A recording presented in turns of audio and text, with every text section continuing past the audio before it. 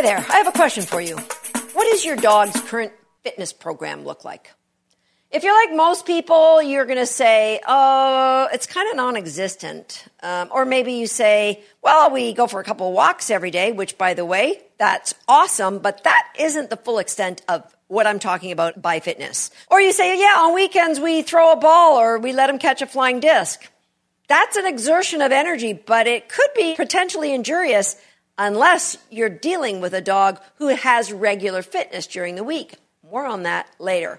Hi, I'm Susan Garrett. Welcome to Shaped by Dog. And today I'm going to show you how easy it could be for you to demonstrate your love for your dog by investing in a fitness program that could lead to extending his life, more importantly, adding fullness to that life. Now, if you're sitting there thinking, well, Susan, I don't do those dog sports like you do. I don't need to listen to this. Please do not turn away. Think about this. It's not just professional hockey players and professional gymnasts or professional tennis players that go to gyms, right? Of course not. Everyday folk like us go to gyms. And the same is true about canine fitness. Every single dog on the planet would benefit by having an owner who invested the time into doing fitness with their dog. And here's the real kicker. It doesn't really take that much time. Plus, it doesn't hurt you at all when your dog does the fitness. How awesome is that? Today, I'm going to share with you why it's so important that we have a fitness program for all dogs of all ages, what that looks like, what's involved, and how easy is it to get started. I'm also going to share some insight from the fitness coach I'm using with my puppy, This. Over the last few months, I've been sharing videos on social media of some of the exercises that I've been doing with This. And I've got comments with people saying, I'd love to know more about this. Could you possibly do a podcast episode about them? Here I am, fitness for your dog. Now, the why is obvious because we know people who are fit actually live on average 10% longer than the people who are unfit. Now, how awesome would that be to have our dogs for an extra year?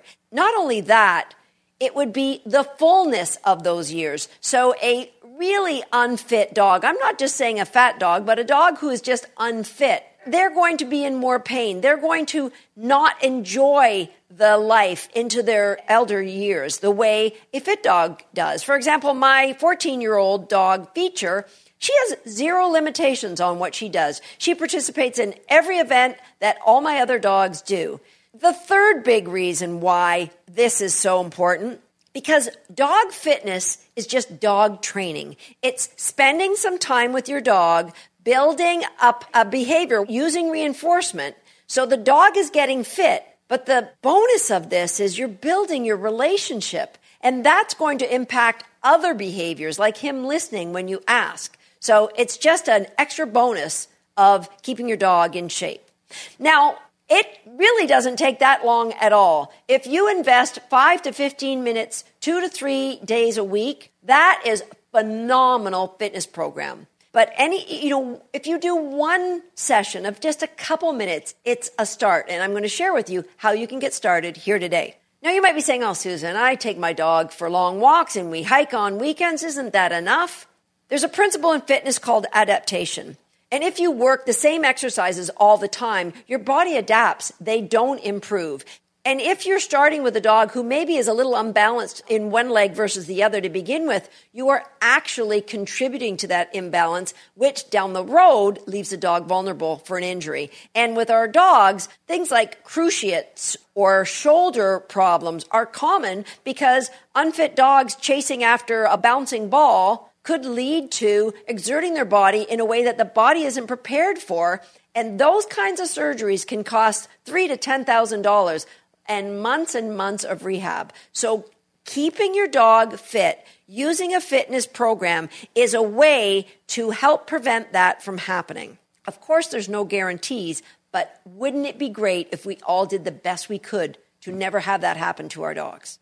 You know, I started doing fitness with my dogs years ago when I started doing sports, but back then there was no direction. So I used some of the exercises I used as an athlete myself, but today there are so many experts that do nothing but Canine Fitness. So I defer to them. So my Puppy This has been working with Carolyn McIntyre, who actually is a physical therapist. She has a master's degree in physical therapy, has her own human physical therapy clinic, but then took a course in working with dogs. And since then has grown a great reputation, has traveled with the Canadian team, has designed fitness programs for a Canadian team, and she keeps things super simple. I'll share with you what that looks like later on today.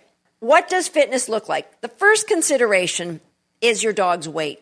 So many people are walking around with an overweight dog, and a lot of you don't actually realize it because you think, oh, he looks okay. Most dogs are overweight. Most people think my dogs are underweight. Going to a veterinarian who has worked with canine athletes is a great place to get an evaluation. Now, I every year take my dogs to Dr. Sherman and Deb Knapp down in Maryland. Of course, during the pandemic, we haven't gone there, but I go there every year to get a fitness evaluation. Dr. Knapp's, they see athletes all the time, but with so many dogs playing dog sports, your local veterinarian will probably have a really good idea of how fit your dog is. The second thing is soundness. Soundness is different than fitness. Does the dog have a slight limp? Or is there imbalance? Like one of their hind thighs is a lot thicker than the other one. That imbalance shows where that fitness should be focused on. And the third consideration is age-appropriate exercises. So we could be doing fitness with our puppies, we could do it with our middle-aged dogs, we could do it with our geriatric dogs, but the exercises need to be tempered to be age-appropriate. You might have surfed the internet and found a couple exercises and you're working on your dog's fitness at home. But what if you did only bicep curls in the gym every day? You would be developing an imbalance in your arms. And that imbalance leaves your body open for an injury.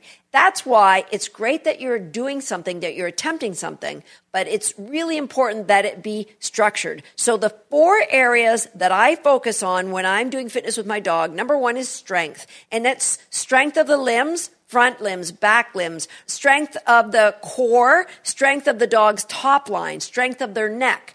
It's flexibility in all those areas. It's balance. It's how able will the dog adapt when they're put on unstable surfaces. And it's proprioception. How aware is the dog of where to put their feet at any time? Those 4 areas, considering all the areas of a dog's body, is what makes a fitness program. Now, today, there's all kinds of fancy fitness equipment you could get for your dog. And trust me, I probably have every single one of them. And I use almost every single one of them. Many of these are inflated discs, inflated donuts, inflated balls. And that's the sexy side of dog fitness. But when you're working with an unstable surface, you are actually adding your dog's stabilizer muscles, which are little tiny muscles, into that fitness equation, which is great when it's appropriate, but we need to build up our dog's main muscles, those big muscles, before we start focusing on adding the stabilizer muscles to that. So lucky for you guys, it's super easy to get started with your dog's fitness because we want to work on a stable surface, something like your living room floor. If you're going to use equipment, you just want to use a target for your dog's feet. So that could be something like a blue foam cushion. That would be the first step I would use for an unstable surface. Or just a square piece of wood, a 2x4 with a yoga mat covering it. Anytime you're using a target, you want it to be a non-slip surface. So if you go to my YouTube video called Perchwork, Pivots and Spins, it's a great way to get started on how to get your dog to target their feet on a piece of equipment. But guess what? Fitness starts without equipment. So this is what you can do today to get started. You're going to ask your dog to sit. Take a video of this. And now you're going to be really critical. Does the dog have their front feet level with each other when they sit naturally? Do they have one foot out in front? Are their back feet splayed outside of their body, which is pushing their thighs in towards their core? Or do they have really tight adductors so they can get their back feet right under their body? A simple sit. Work on building duration. Can that dog hold a sit for 10 seconds, 30 seconds?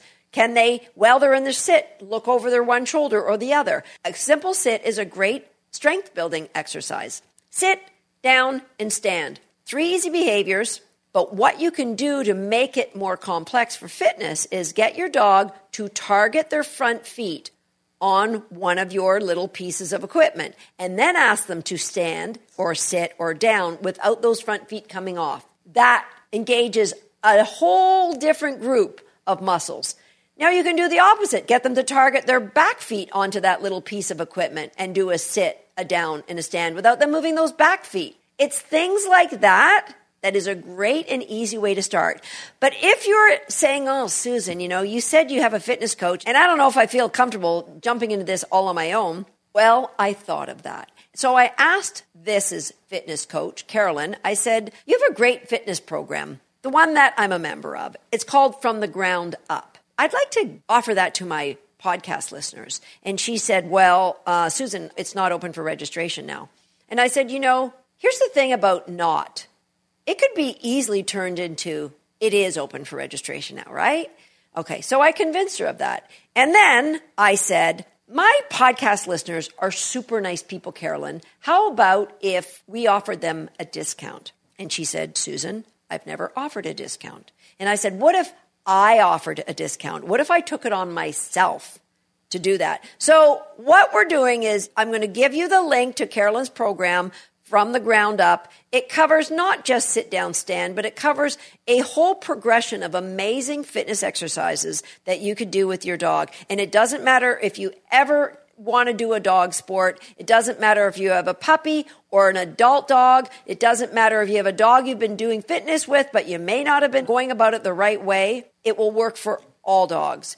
And I'll put the link to that course From the Ground Up in the show notes or in the description of the video here on YouTube. And when you register, put in the discount code Susan20. You get yourself a discount just because you're a podcast listener. Hey, if you love fitness and you're watching this on YouTube and you're interested in doing more with your dog, do me a favor, hit that like button. And then jump over to Carolyn's website and check out From the Ground Up.